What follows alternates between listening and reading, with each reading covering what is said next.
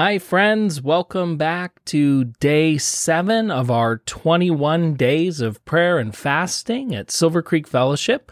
I am Kurt Barnes, the senior pastor here, and once again, I'm glad that you've joined us on this, if you're here in Silverton, Oregon with us on this very wintry, icy, cold day. I hope that you are inside and safe and warm and remain that way. But today, I just want to bring another simple thought to you. And it's really an encouragement to you all today in your homes as families. This would be a wonderful day for you to stop, turn the TV off, turn the tablets off, put away your phones, and tell some stories.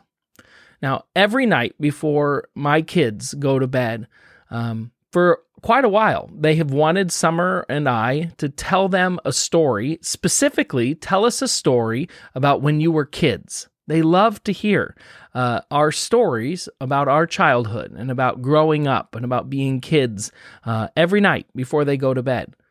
And what you will discover all throughout Scripture, and you see it profoundly in the Old Testament, that the telling of our stories is a critical component to raising up the next generation of faith.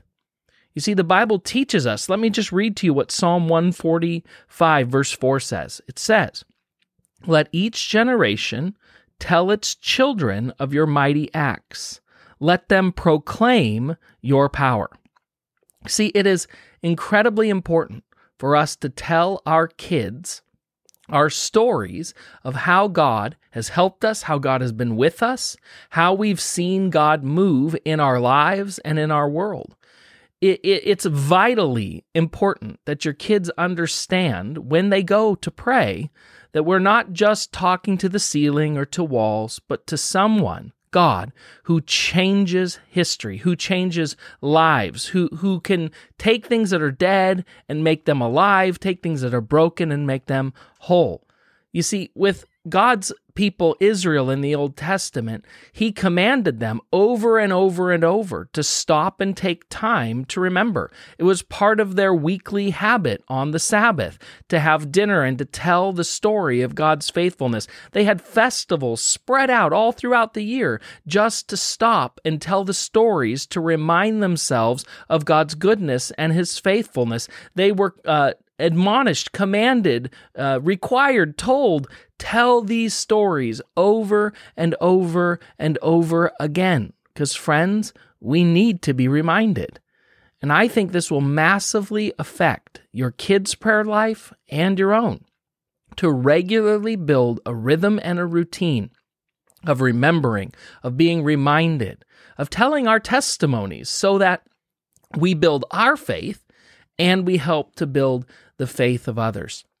All through the Old Testament, we see these stories where Israel, in real moments of victory or moments of heading into something new, set up stones of remembrance, a place that they could go back to for generations and be reminded of just how faithful God was and would always be.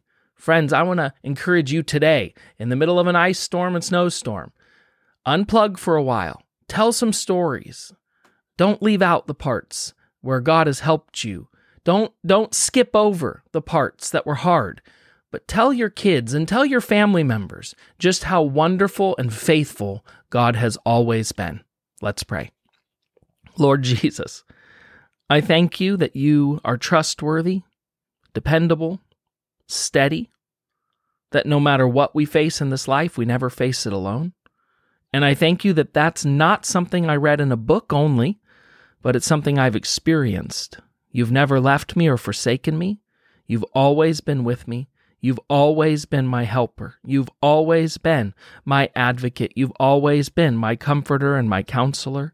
And I pray today, God, that we would pass on those stories to others. I pray this in Jesus' name. Amen. Okay, friends, stay safe out there. If you're wondering about church tomorrow, so am I. And we'll find out. We'll see what the weather does. We'll see what happens next, and we will communicate and let you all know. Okay, we love you all. Stay safe, stay warm, and God bless you.